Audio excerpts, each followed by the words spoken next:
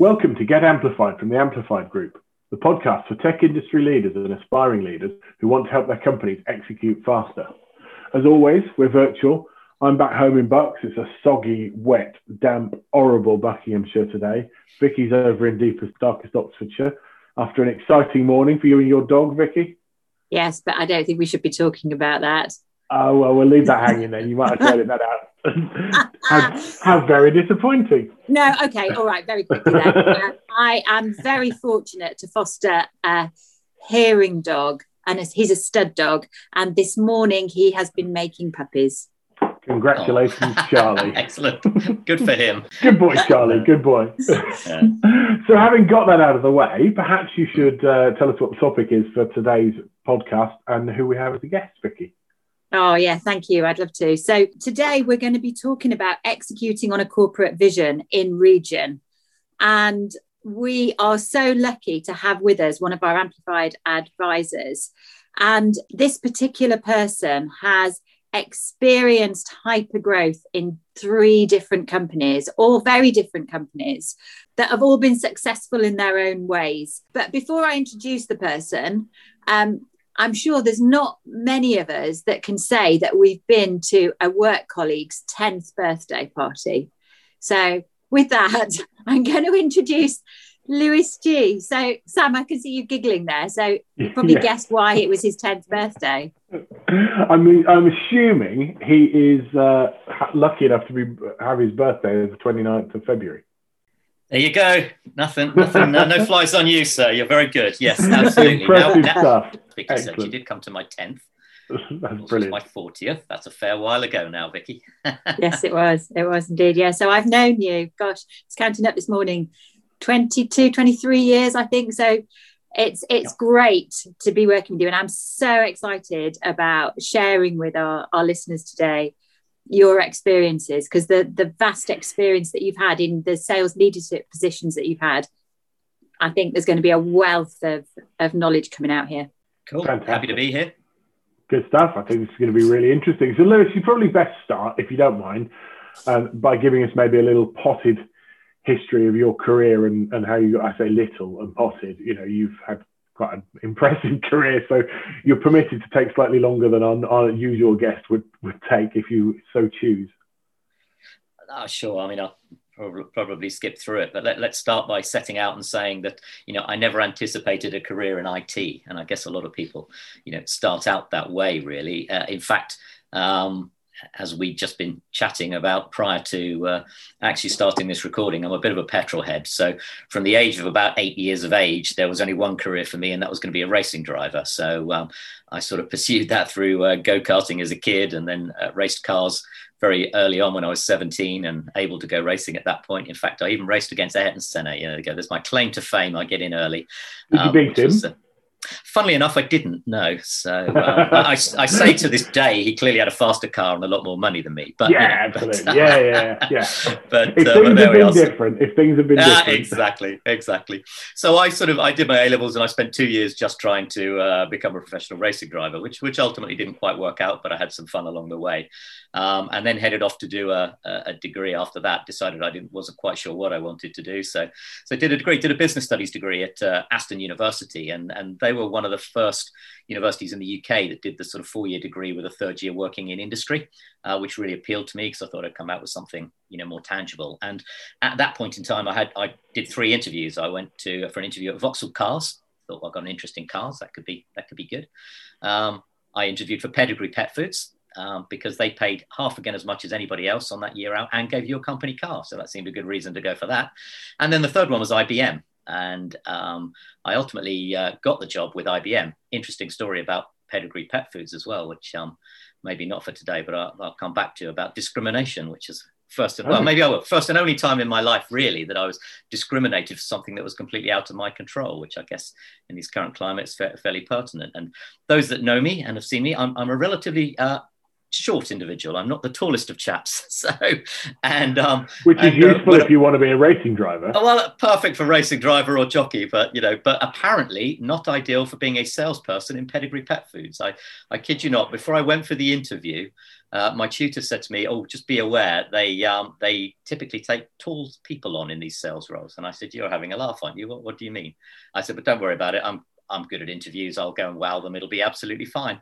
And I literally walked through the door, and this 6-foot+ chap put his hand out to shake my hand, realized I was shorter than he wanted me to be. And from that moment on, it literally went downhill, so much so that even as a perhaps slightly cocky, but still only a student in his third year at university, 10 minutes into the interview, he said something about, "Do I have any comment to make or something?" And I was literally so annoyed at that point about where it was going. I said, "Oh, only one thing. Is it true you only recruit tall salespeople in your environment?" And he blustered a bit and said, No, absolutely not. No, it's we just tend to be a tall company." And I got up and went out.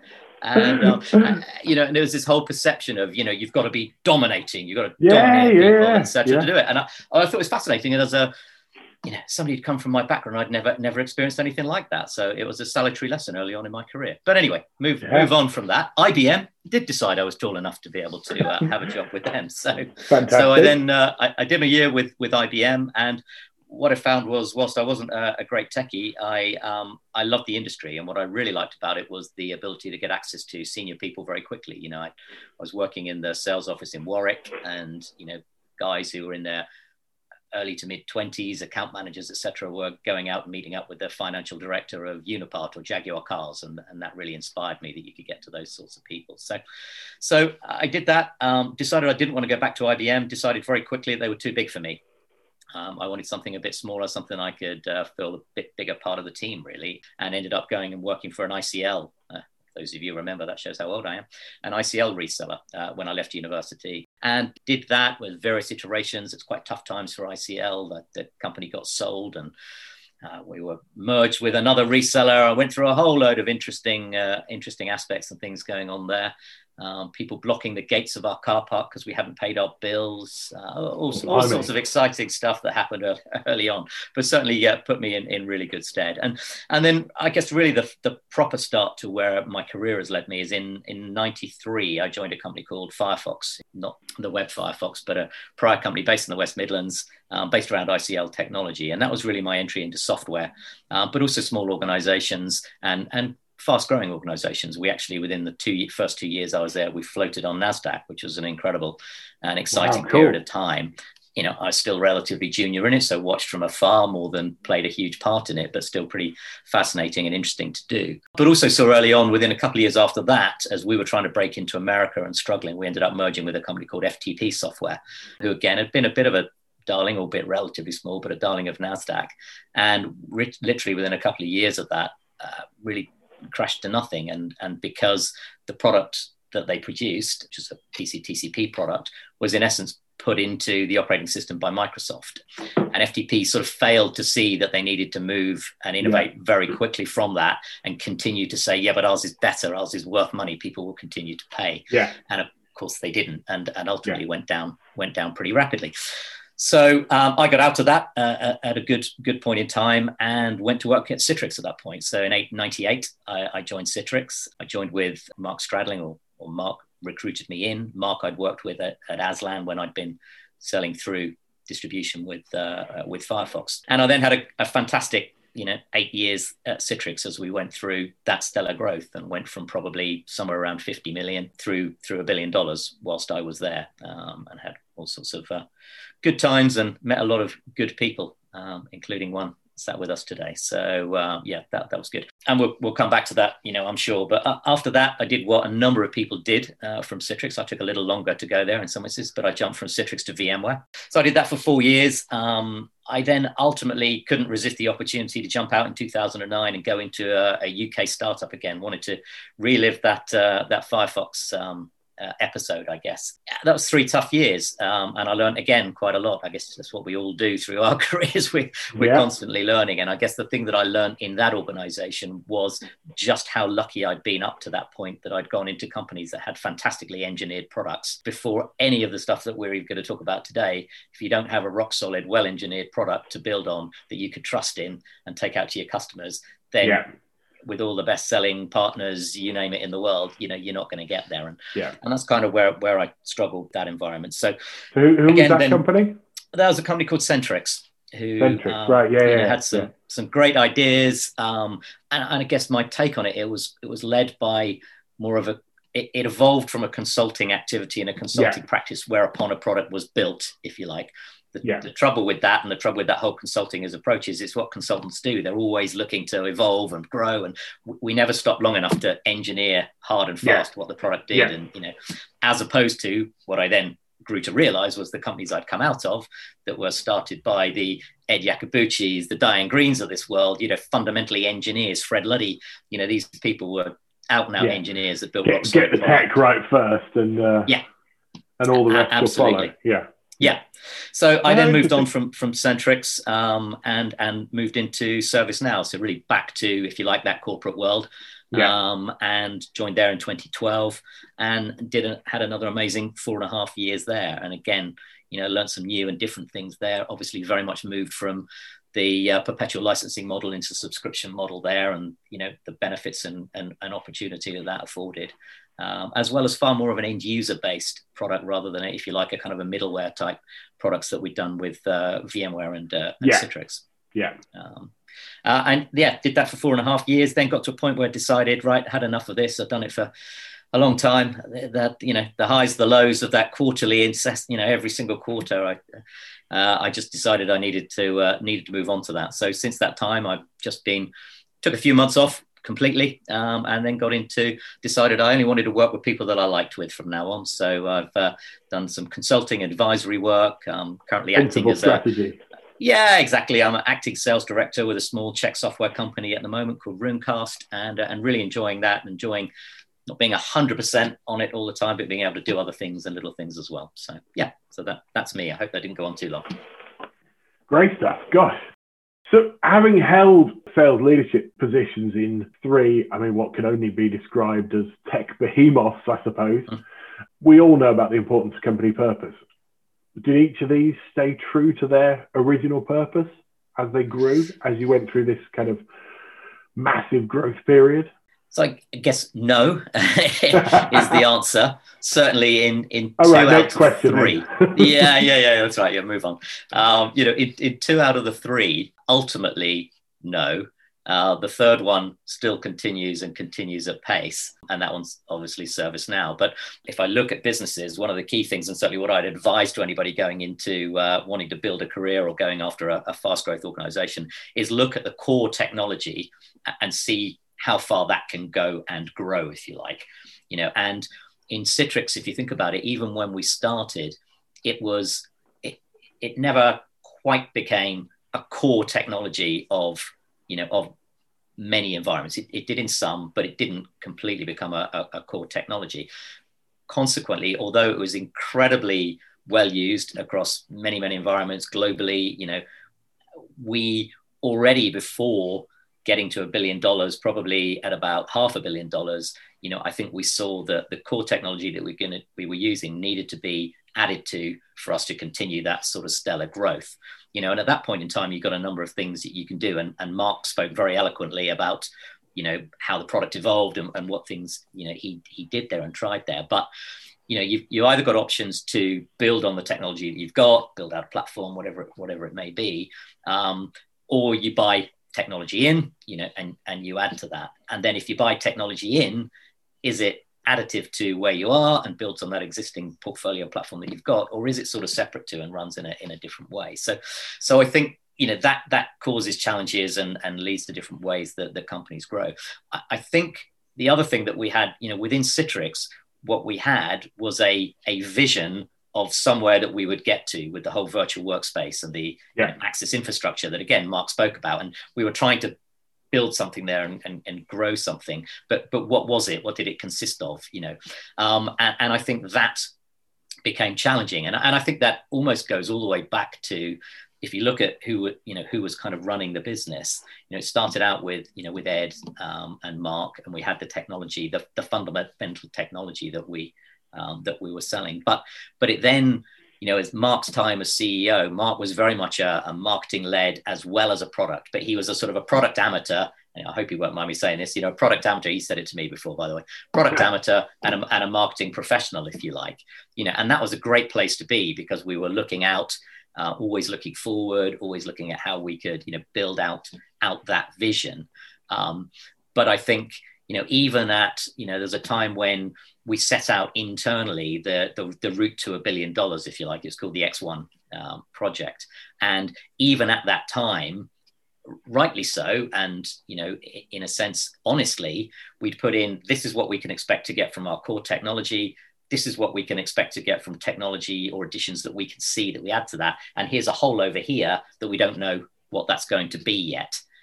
And we evolved into that. And what that ultimately became was we brought in other technologies that weren't necessarily as synergistic with where we'd started out. And at that point, I think it starts to cause a whole number of challenges, and you start ending up as a bit of a mini CA. And, as somebody in the field that was already having to take the vision and distill that down into a local environment, into EMEA or wherever, and take that to market, and get salespeople to understand it, and then get customers to understand it. And, absolutely, yeah, absolutely. So you start throwing that in, then you start buying organizations that actually have some, not just technology and infrastructure, but sales teams, for example. You start trying to merge those things in. Yeah, it all gets very difficult, if you like, and I think that's and I think we felt that as a reseller, as a solutions provider of there were times when there were bits and pieces within the vision that we didn't get. And I think VMware were probably guilty of the same sort of thing. Maybe the Paul Maritz era in particular. We're going to come on to that, Sam. Yeah. So that'll be really interesting to hear. Yeah, no, I agree totally. And again, I think what happened with, so, as I say, I have the most fond memories of Citrix. And when we come on to some of the sort of how it worked for me up until that point, that was some of the most successful approaches and times of my career, if you like, and certainly my most fond memories within my career. But if I just look at it from the kind of staying on purpose and the corporate perspective, so when I moved to VMware, I think for the first couple of years in VMware, it did exactly what I thought and hoped it would do. I'd moved to an area where what I saw was a core technology, a fundamental base of what they did, that had far greater legs and that could take us further, and it did. It probably took VMware to 2 billion, rather than Citrix at 1 billion started to have to do that and tail off, But I think what happened at VMware, it was almost the opposite. You had Diane Green founded it. She was a very technical individual. I was interviewed by Diane Green when I joined, and that was fascinating in its own right. I was being headhunted out of Citrix, as it were. It was in December, and they wanted me to interview with Carl Eschenbach and Diane. And they said I needed to come to the West Coast. And I pushed back on that and said, I can't come. And they were very surprised. What do you mean you can't come for an interview, with Diane and Carl? I said, it's end of year. I can't spend 3 days out of time and justify that or hide it. And I can't do that. So we agreed that I'd go and meet them in New York, because I could go in and out in the day. Overnight, and that would be fine, sort of thing. And so, and I met Diane, and she was we ended up having to do the interview in a taxi because she was running late because there'd been some strikes in New York, and we were heading out to the airport, and she was fearful of not getting her plane home to go and see her kids. And I was thinking, oh man, this really isn't a great time to have an interview. And one of her opening gambits was, I'm still not even sure that we need that many salespeople in our organization, and I certainly don't need another Mark Stradling. So, and it was Mark who was recruiting me, and I'd already had this discussion with Carl Eschenbach, who was a very salesy individual. So, so I guess what I'm leading to here is, Diane was a very different person to Mark Templeton, and Diane was just stuck on this technology will win out. And as long as we're building this great technology, which we did have, then that, that will stick with us. If you build it, they will come. Exactly. And, we've got over that. And of course, bringing Carl in, very sales aware individual, and that was building out. So that was all going fine. But almost what we didn't do was look beyond. They did a bit of an FTP, but in a smaller way. What comes after just, virtualized servers in essence, and as you say, I think ultimately Diane, EMC and Diane, parted ways, fell out, Paul Moritz came in with some amazing ideas, but it was a huge leap to make, so we went from almost nothing. This is what we stuck with. It was the virtual servers to suddenly this whole move into a different world. And I think, that again immediately became very challenging. Yeah, and I'll just talk from my perspective there. So I was the first person in VMware EMEA not focused on vSphere. And vSphere was hitting market saturation, and it was my job to bring new products to market for VMware in EMEA. So I started with end user computing, and over time my portfolio of products grew. But I started and I felt like an absolute alien in VMware because it felt like end user computing was so far removed. I know it was virtualization, it was desktop virtualization, but it felt so far removed from the data center that VMware knew that it was a really, really difficult time. And also the sales organization at the time, they felt like they were order takers and they didn't have any competition. And suddenly they were competing against Citrix and having to really sell solution and value. And I guess at that point, competing from a fairly distant second when that... It was. It really was. Yeah. And it just wasn't close enough to their current solution. Whereas when they brought vSOM on, which was operations management for vSphere, it was such a natural fit. It was a classic upsell. Yeah. So whereas the desktop stuff, you're talking to different people in the organization, aren't you? Totally. So what Lewis is talking about just resonated with me so well. Yeah, exactly. And I think that, and we ran into a bit of a brick wall there for a time, I feel. And again, that was around the period when I jumped out of it, if you like. I mean, it also got very big. And again, we'll come on to the kind of silos. I mean, I think as I left, I was VP of Field Ops. So I had all of for EMEA. So I had all of the EMEA team, reporting to me. We had, something in excess of, I don't know, about 600 people sort of directly reporting in through my organization. And we were delivering around $750 million of revenue. So it become a very big beast, all of a sudden. So again, to Vicky's point, it's difficult to then just add something, that's going to, in the short term, be a very small addition to your revenues when you're being pushed on a $750 million target, and probably the end user computing piece is going to be a couple of percent of that.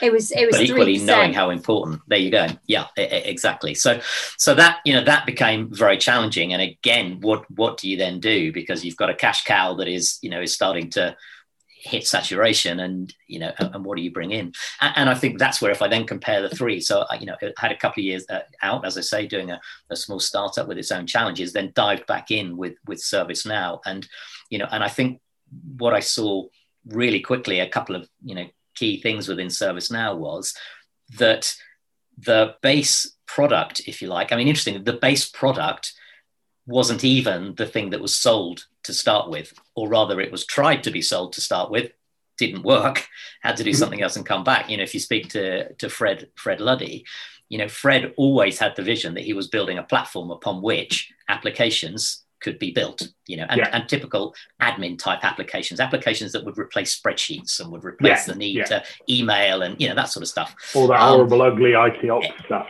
Exactly. Now he took that to investors and said, this is what I propose. And they said, so what does it do? And he said, well, it's a platform upon which you can build apps. Well, what apps? Well, kind of any apps will show me, and he went around this loop and couldn't get any there. Now, what his background was help desks and IT service management, etc. So he built that on top of his platform. Hey presto, ServiceNow was born. IT service management in the cloud, something new, resonated, suddenly realized that all these big behemoths, talking of behemoths, the IBMs, the CAs, all these kind of people had this market sewn up for the last 15 years. And just every 3 or 4 years, they did a huge upgrade on their dinosaur of a product, and you had to buy more hardware and software and cost you a fortune. And we just came into that and boom, it was super successful. And that's one story, and that's great. And they built out a market and built the market bigger than Gartner even said the market was, within a 3 to 5 year period, sort of thing. So it did staggeringly well. That's impressive stuff. It was super impressive, and it was amazing to be there during that period of time. But what was even more impressive, I think, was despite almost that early setback, Fred stuck rigidly to what his belief was, where the opportunity was. And that opportunity was to have a platform upon which there were multiple applications, ITSM being one of those, or one suite of those. But, to then move into IT operations management, move into HR, finance, risk, all sorts of different areas, which in and of themselves sound incredibly difficult to do, because you think, well, hang on, as you pointed out, you're now talking to different people. If you're selling into HR, you're using different language. But I think, as Dave Wright, alluded to, actually you're doing roughly the same things. You're just using different terminology.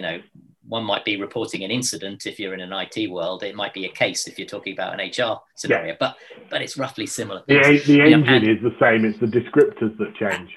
Absolutely. So what we weren't changing was the engine. We were just adding pieces on top. Consequently, you could bring in experts or people that have been involved in HR software or whatever, and but build upon the platform.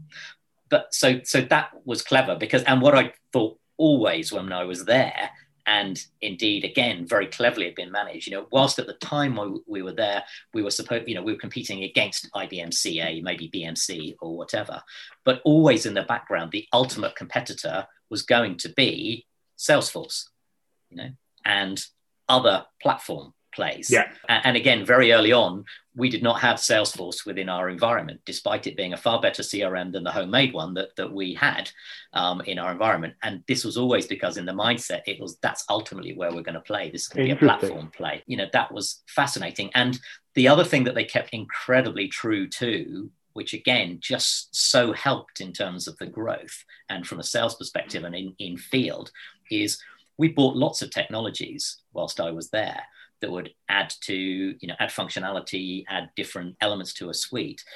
But every single time we bought them in, and we then spent whatever time was needed to completely rewrite them effectively onto our platform.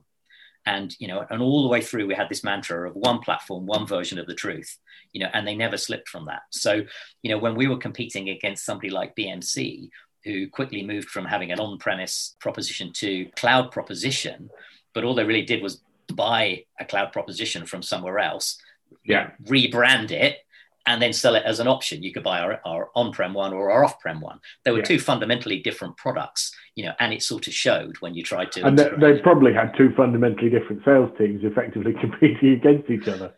Well, absolutely. And of course, they took the view, Mr. Customer, we can give you whatever you want. We took the view, no way is to do it this, and ours is the better way to do that.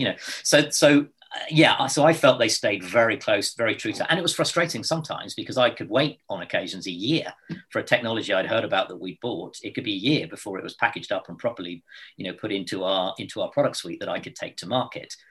But once I did that, we all understood what it was based upon. We all understood the platform. Yes, we may need some additional people to help us go into a different space, but we got it, and it was so much easier for us to sort of continue. You weren't just presented with a bag of bits.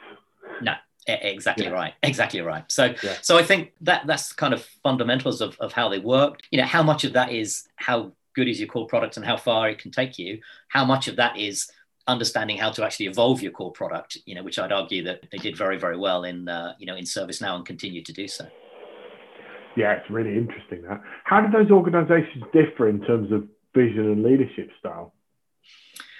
Yeah, again, I think what I love and what I guess I've learned, one of the things I've always loved about sales is that you can be very, very different characters, different individuals, different types of people, and still be really good salespeople. You don't all have to be one sort of type of person. And I feel leaders can be like that as well. So whilst I've got a lot of great respect and, thanks to all the leaders involved in those three organizations, they're all very, very different. And again, I have my own personal views as to what it was like and how they were as leaders. So, with Mark, for example, Mark was a very communicative, he was engaging, people bought into Mark Templeton as an individual. He was incredibly good at knowing all of his people, knowing who everybody was. So he engendered that sort of team spirit behind you. He was also marketing and visionary, so he was going out there and always talking about great new places that we were going to get to as a business, and that motivated and inspired people, if you like. But it also caused its challenges, of course. And Mark spoke about this on your podcast when we had a tough time, and Mark himself took the view to move himself, as it were, to the side and drop out of that CEO role. So we were a little bit rudderless for a time there, if you like. And it took a while for Mark to really sort of rebuild that back. I think when he did, he became stronger than ever because, we'd all stuck with it and we got through that and we became strong. But I think because of his style, which is always looking out and looking forward and looking to build that vision and the virtual workplace, etc., I don't think we always had the really solid sales leadership and even sometimes product leadership behind to ensure that we didn't go off in these different ways that we've been speaking about. Whereas if you then look at VMware, as I say, Diane was very resolute in how she managed and drove that business. She brought in Carl Eschenbach to do the sales piece, so that worked really well. But at her perspective, she was incredibly engaging if you were a techie, if you like. I remember going to events where Diane would present, and Diane would split the audience. Half the audience would be absolutely enraptured by her and love what she said and hang on every word. And often they'd have to finish her sentences because quite often Diane would get halfway through a sentence up on the stage in front of 10,000 people and not quite finish the sentence. And of course, for all the technical guys in the room, they totally got it and were there. I was sat there thinking, I'm not quite sure where that was going, and I had to explain to find out afterwards. So just very different styles. And again, arguably, Diane didn't do was bring in that out and out CEO who would understand how to take that vision forward. And ultimately, I guess, EMC kind of took that over and put Paul Moritz in to do that with the then challenges that we had. Whereas I think if you look at what ServiceNow did, Fred Luddy was a Diane Green, if you like, in many ways. He loved his coding. He loved his building that product. That was his passion and what he wanted to do, and surf at lunchtimes or whatever. But what I think he realized early on, and again, he say himself, he didn't like doing the numbers bit. He didn't like doing the hiring and firing, the nasty bit of being a CEO. So really quickly, he got in Frank Slootman to come in and do that. And Frank was your archetypal hard CEO in many respects. He's a Dutch guy, but with 20 years on the west coast of the US already. So Fred was very cuddly. Frank very much wasn't. But so Mark Templeton very much liked. Diane Green liked, even if I wasn't quite synced up with her because I was more salesy. Fred, like Diane, Frank, you just respected. I mean, it wasn't a matter of whether you liked him or not. He was going to do his own thing. But boy, did it's the old good cop, bad cop thing. Absolutely. But also back to the whole kind of staying on purpose and on point, as well as Fred sticking on point from a technology perspective, Frank totally stayed on point from a business perspective. And for him, it was all about the customers. I've never known a CEO get on to customers as much as he did. To be fair to Mark Templeton was very, very good at that as well. But, Frank was very good on it from a business perspective rather than a product perspective, if you like. I think very different kinds of leaders with a different view of what the vision was. And for me to pick that up and to take that out into the regions, there was very different styles there, I guess, if you like. That makes sense. So the region thing is interesting because obviously I've seen the IT industry from a UK standpoint in my days in Softcat. And most IT vendors, manufacturers are predominantly US based, right? That's a fact of life, even if they started in Israel or India or wherever else. The hub of the operation, particularly all the ones that we're talking about with your career. How does that work with leading sales in EMEA, a secondary region as far as the US is often concerned? Yeah, absolutely. And it is fascinating. And again, irrespective of what I've said about the three organizations and, how successful they've been in staying on purpose, in terms of how it's been for me to be able to execute those things and work in EMEA has definitely been different. So from my perspective, what's important as a leader in a region, you've almost got to be that middle person between what's the corporate vision and what is the ultimate leadership wanting to achieve, and then understanding your local environment and being able to translate that and deliver that, land that in in your local region, I guess. And I think what that requires is a good understanding and access to both. And again, I felt all three of those organizations, and it's probably strengths of all of them, I felt as a leader within a region that I absolutely did have access to the leadership and the vision, and that was put out there and was clear. So that's a good start point. What I think you also need is then good understanding of the environment that you are going to take it back to, clearly, because there's a degree of translation that's needed, and have the ability, and we'll come on to have some degree of flexibility as to how you deliver that. And I'll give a clear example, a silly and in a sense a simple example, and back to that X1 example in Citrix, which was the $1 billion project. Up until that point, all of the vision, all of the apart from Mark, and the team doing the presentations, if I was bringing the vision back to my region, I would be delivering that in my way, as it were, to them, if I'd been to a corporate meeting or whatever. And this X1 was the first time that we were actually given a script. So all regions were given a script that this is what we're going to say across the globe. And I got why we did it and everything else. But it was really interesting because, number one, I found it really hard. It was one of the most difficult presentations I ever did, because I'm just not an on-script person, really. So I found it difficult to sort of stick to that script and not do my little extras or my ad-libs, et cetera, et cetera. But also I found it hard because it was then totally in the language of the corporate, which of course is American, and we all know there's differences and, split by a similar language and all that sort of good stuff. Yeah. So I found that an interesting thing to go through and realize that actually, it is that translation that is pretty key to taking it out to your regions, and then within sub-regions as well. I was British running a part of an EMEA team where I had different people. So, again, it's understanding that and allowing that to roll down through and being able to do that, I think, and given the ability to do that. And if I look at that, what do I mean by being given the ability to be flexible in terms of how you implement things? So a message is one thing. And if it's a corporate message or it's a marketing message, clearly you've got to stick with that. But how do you actually execute and take it to market?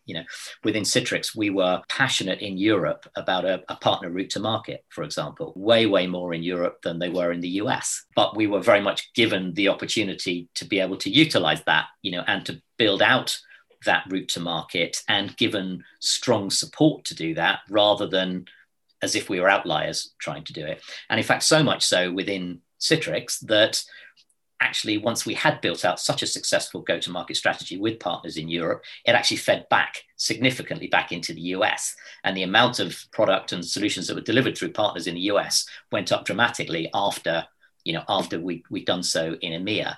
And I always felt that was a real positive thing that we were able to do and we were allowed to do within Citrix. I didn't feel in VMware, nor indeed in ServiceNow, that we were given the ability to flex in that way. I spoke to people within VMware on a couple of occasions, or a few occasions, and said, I'd really like us to be able to get to do that because I believe we can be more successful. And the example I always gave was that there were, a couple of quarters in the sort of heyday of our growth in Citrix when in EMEA, we beat the US and the Americas from a revenue perspective. And that was unheard of, just was totally unheard of, and never happened in VMware, even when we started to tail off. So it wasn't just about a saturation thing. Honestly, I don't know in ServiceNow, because ServiceNow just keeps going like that. So I never got to a point where I felt we were catching, or otherwise they just kept accelerating in the US. That was an up and to the right hand that Lewis was showing there, by the way. Sorry, that doesn't mean anything. Many apologies. Good point. As you know, Vicky, I present with my hands quite often. You do, indeed.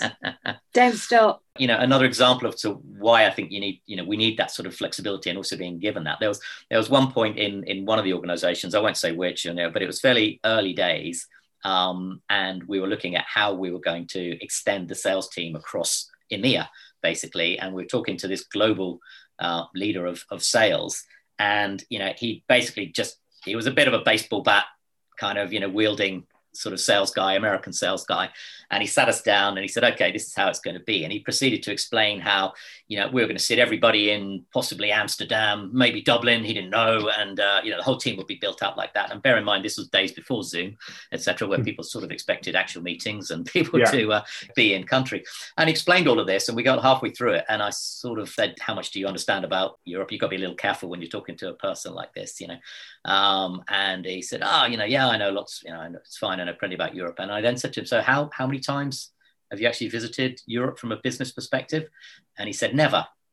And I said, wow. Okay, right. Okay. So I talked a little bit about all the different countries. It's a bit different, you know, Norway to South Africa, you know, is not like Texas to, you know, California or something, even though you think they're dramatically different, and they are. Believe me, there's more differences here, you know. And after a bit of a discussion with this, he looked at me and he just said, hell, what is it then? A language thing?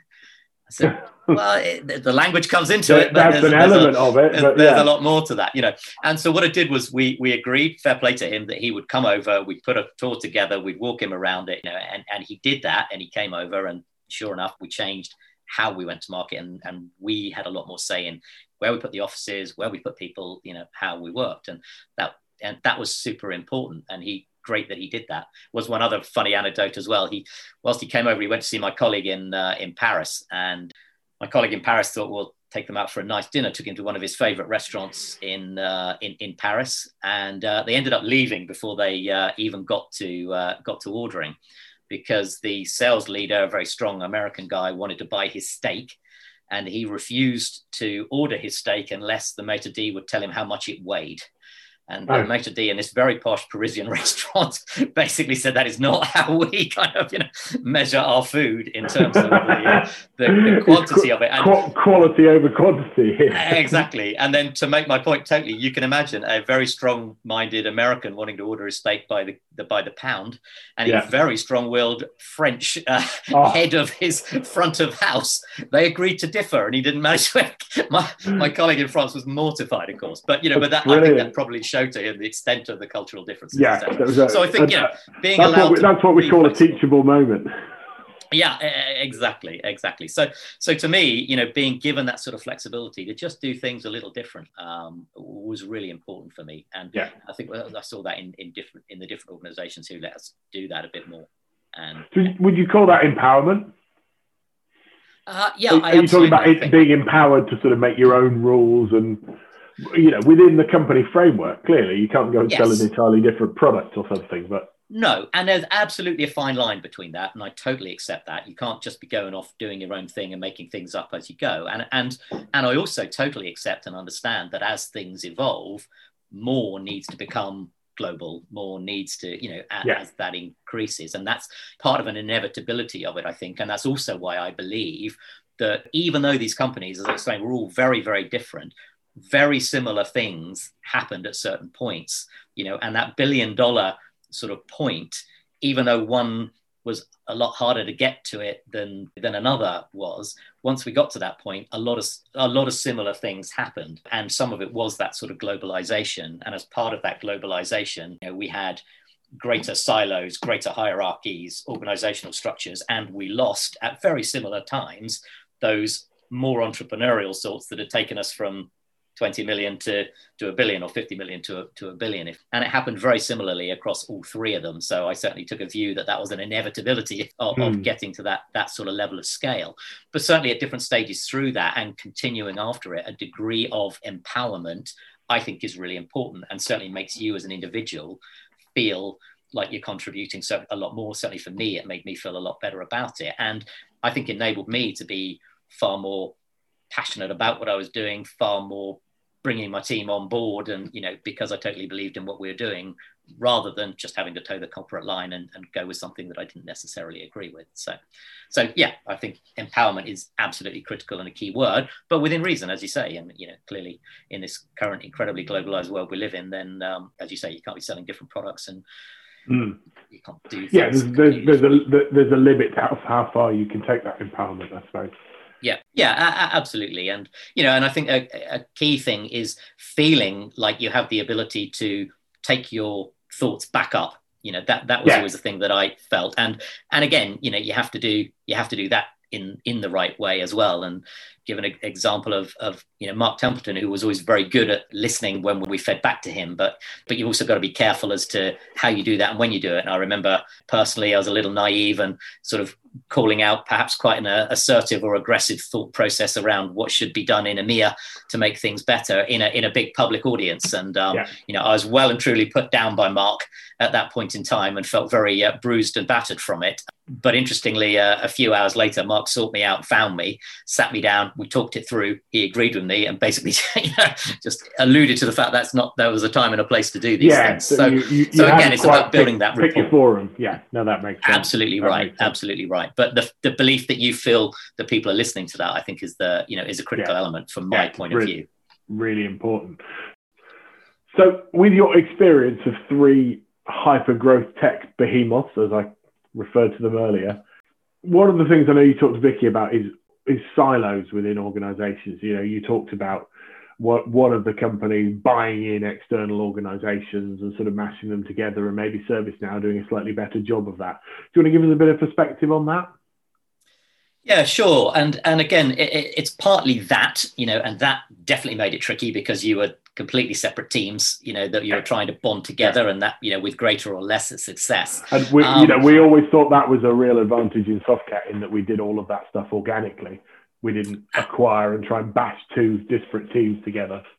Absolutely. And I think that delivered a coherency to your sales team. And again, having worked with your guys and grew incredibly large, and pretty quickly, but did it all through that organic growth, I think kept that culture and kept that consistency of approach within your organization. And again, I think that's what they've, managed to do, if you like, within a ServiceNow.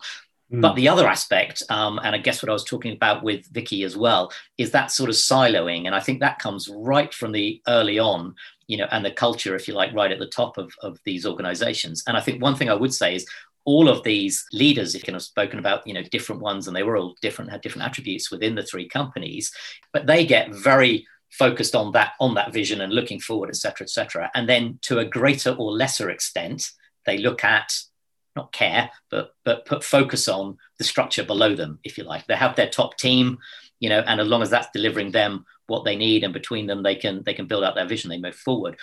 But what happens downstream of that, I think, is what I'm interested in. And we can end up with these very siloed, there's a leader of a department in the US, builds out their team all the way out to the regions with very strong walls at either side of them, their own objectives, their own approach. And when you're out in the field and you are trying to effectively act as a leader, at one point I was called the managing director of Citrix UK.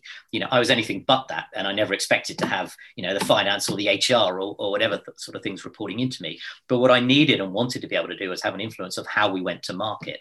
So I needed the marketing team, the pre-sales team, the channel teams, etc., to be within my sphere of influence so that we could coherently go to market, and what tends to happen in these organizations, because the leaders of each of those areas sit in the US, they want to keep their hard walls, or they put in place a matrix structure, which is always, tricky to do. And that sort of thing happens really quite quickly and before you even know it, because if you're on stellar growth and everything's going fine, almost nobody minds. But at that first blip in the road, where it gets tricky, all of a sudden the finger pointing happens. And then everybody says, I've done my objectives, I hit my numbers. It's the classic. The sales team is saying, we haven't got enough leads coming in. Exactly. Marketing team says, well, I hit my MQL target. And the inside sales go, well, we hit our demo target, whatever it might be. And my sales guys go, yeah, but they were all demos that weren't appropriate, et cetera, et cetera. And so it's how do you manage that? And I think that's been really tricky. And I think as a regional leader, sometimes you can have a big influence on that, sometimes you can't. In Citrix, for example, we went through a period where Stefan Sjostrom did a great job of dragging all of that in under his wing and into his responsibility. And he was quite often referred to in corporate as the awkward European, or he's difficult, or whatever, and I love the fact that they thought he was difficult, because by saying he was difficult meant he was fighting the cause for EMEA, and taking it to market. And that engendered a great alignment between us all with Stefan, even if people didn't report to Stefan specifically.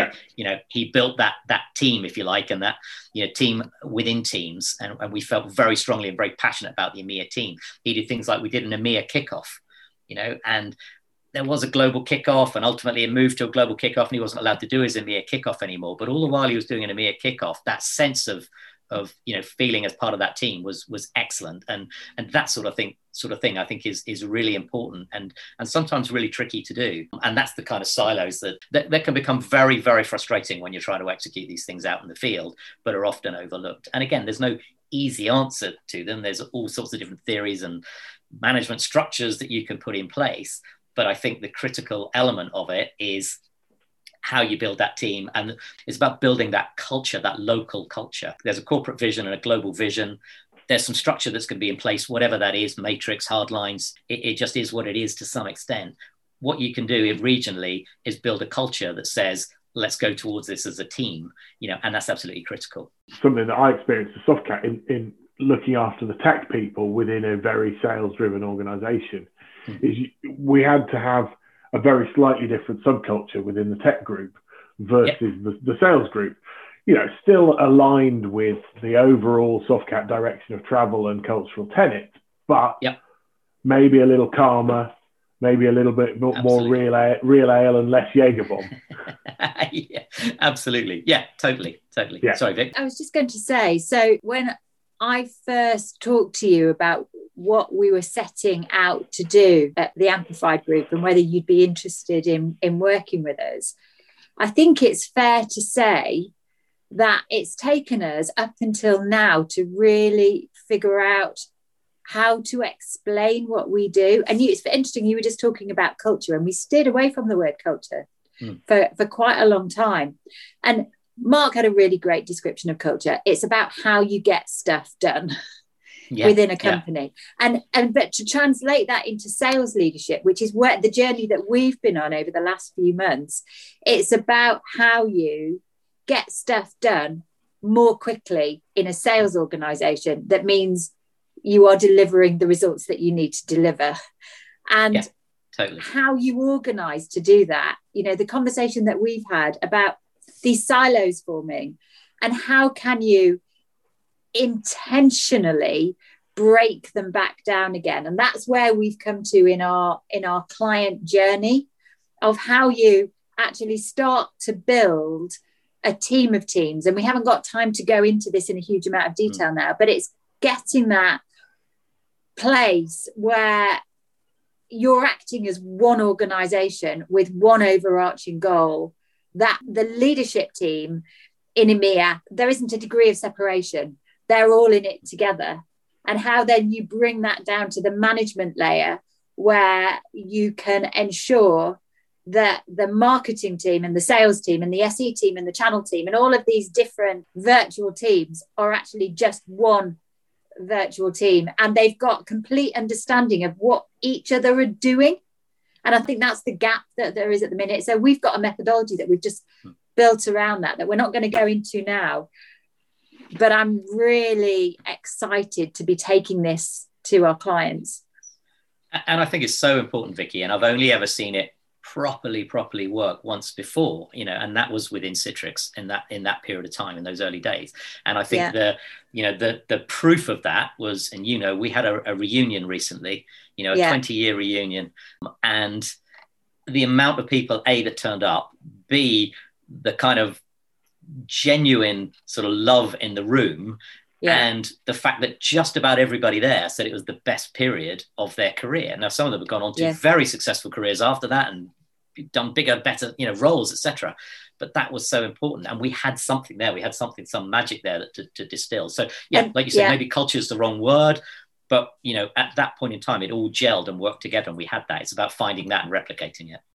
But the other point on that is we had it at that time. And I've heard another Citrix colleague from EMEA describe it as fragile, because as though we had it then, we didn't keep it. And it's how do you keep it and intentionally keep it?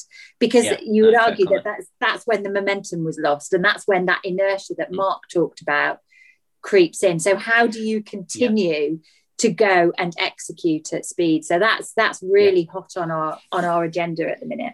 No, I agree. Yeah, absolutely. Lewis, as we bring this towards a close, perhaps you should give us 3 quick takeaways for our listeners. Yeah, and I will keep them very short, as I think we've sort of touched on most of them. But so from my perspective as just a regional leader, particularly in the sales environment, the key thing for me was, as I said, acting as that middleman. And taking a local approach to deliver the vision. So understanding that vision from the leadership, but being able to go and localize it and take it out to your team, I think is a key one from my point of view. Also being able and feeling able to take that local input back up to the corporate leadership. That's very empowering in and of itself if they allow you to do that. obviously choose your right time to do it. Don't do it like I did early on and upset your Mm-hmm. CEO. But you know, that's a really important thing. And then finally, the one that we've really just touched on is if you build out that local, whatever you call it, team of teams, you know, local culture, get that absolute feeling that you are in this as a team, then even if you have these silos, which are inevitable, even if you report up different streams up to the US, you know, you do pull together as a team. And if you can do that, that is, I believe, when you will be most successful. And certainly in my experience, that's when we have been most successful in the organizations that I've worked within. Brilliant. Makes a lot of sense. Thank you. So Vicky, this might be your big moment as you're going to introduce us to not hero time, but team time. Yes, Sam, you're right. So we are going to move on from hero time and we're going to introduce team time. And there is so much in the industry now about customer experience and employee experience and partner experience. Well, we're all about team. And so we're introducing the concept of team experience. But team experience comes from, what does it really feel like? What does a great team feel like? And we've all got those experiences that mean so much to us. And I need to just give a quick shout out to Polly Lambert, who is someone that I've worked with. Actually, I've known her longer than you, Lewis. So Polly, I worked with in distribution years ago. We were working on our customer journey and she said, what does it feel like to be an amplified team? What do they get at the end of it? And it's when team feels like a family, when team feels like, you know, everyone has got your back, and that if you're feeling frazzled, people are going to jump in and try and help you. So it's that, what is team experience? So we thought we would move this to actually finding out what a great team experience means to our guests. So it is wonderful to be starting with Lewis. I think that's a great idea, Vicky. I love the whole idea of a team experience, and much of my career, partly why I love working with partners and that route to market is because that's, again, the sort of epitome of working as a team. You know, it's not just yourselves or your own vendor. So for me, that's super important. So again, I'd probably look back to the very fact that with this big reunion that we had, all the team came back together and seen, some people I hadn't seen for 10 years. And yet it was just immediately back into it. And I think that showed the strength of feeling and team energy that we had at that point in time. And if I think back now, you know, I can just think of all the occasions where as a team, we did great things, fun things together, you know, the kickoffs, the events that we held in the office where everybody stayed and we did them. You know, and again, I think that's not always there. You know, if people say, oh, do you want to come for a drink? And, you know, half a dozen of the regulars will go out and everyone else goes home. You know, we had a period there where, you know, if anybody suggested doing something after work, you know, there'd be 20 or 30 of us and some of us lived a long way away, etc. But that sense of really genuinely believing we were in it as a team. I think we had the hierarchies, of course we did, we had to have, but I genuinely don't think people held back or felt in any way restricted to talk to everybody at that point in time. I truly believe that. So whether it was me talking with Mark or Stefan, whether it was, you know, Sally or Lindsay, you know, talking with me, you know, or with Stefan, I genuinely think that everyone felt open and felt empowered and felt relaxed and secure enough that they could genuinely say what they felt about everything, personal things, work things, put their ideas out there. And I think that engendered a team that moved forward together well. Brilliant. Yeah. That's a great summary and a magnificent first team time. Well, I enjoyed that. That was good fun. Really good to catch up with you, Lewis. I think there's some fantastic insight there, and all of it remains is for me to say thanks for listening to Get Amplified from the Amplified Group. And as always, your comments and your subscriptions are most gratefully received.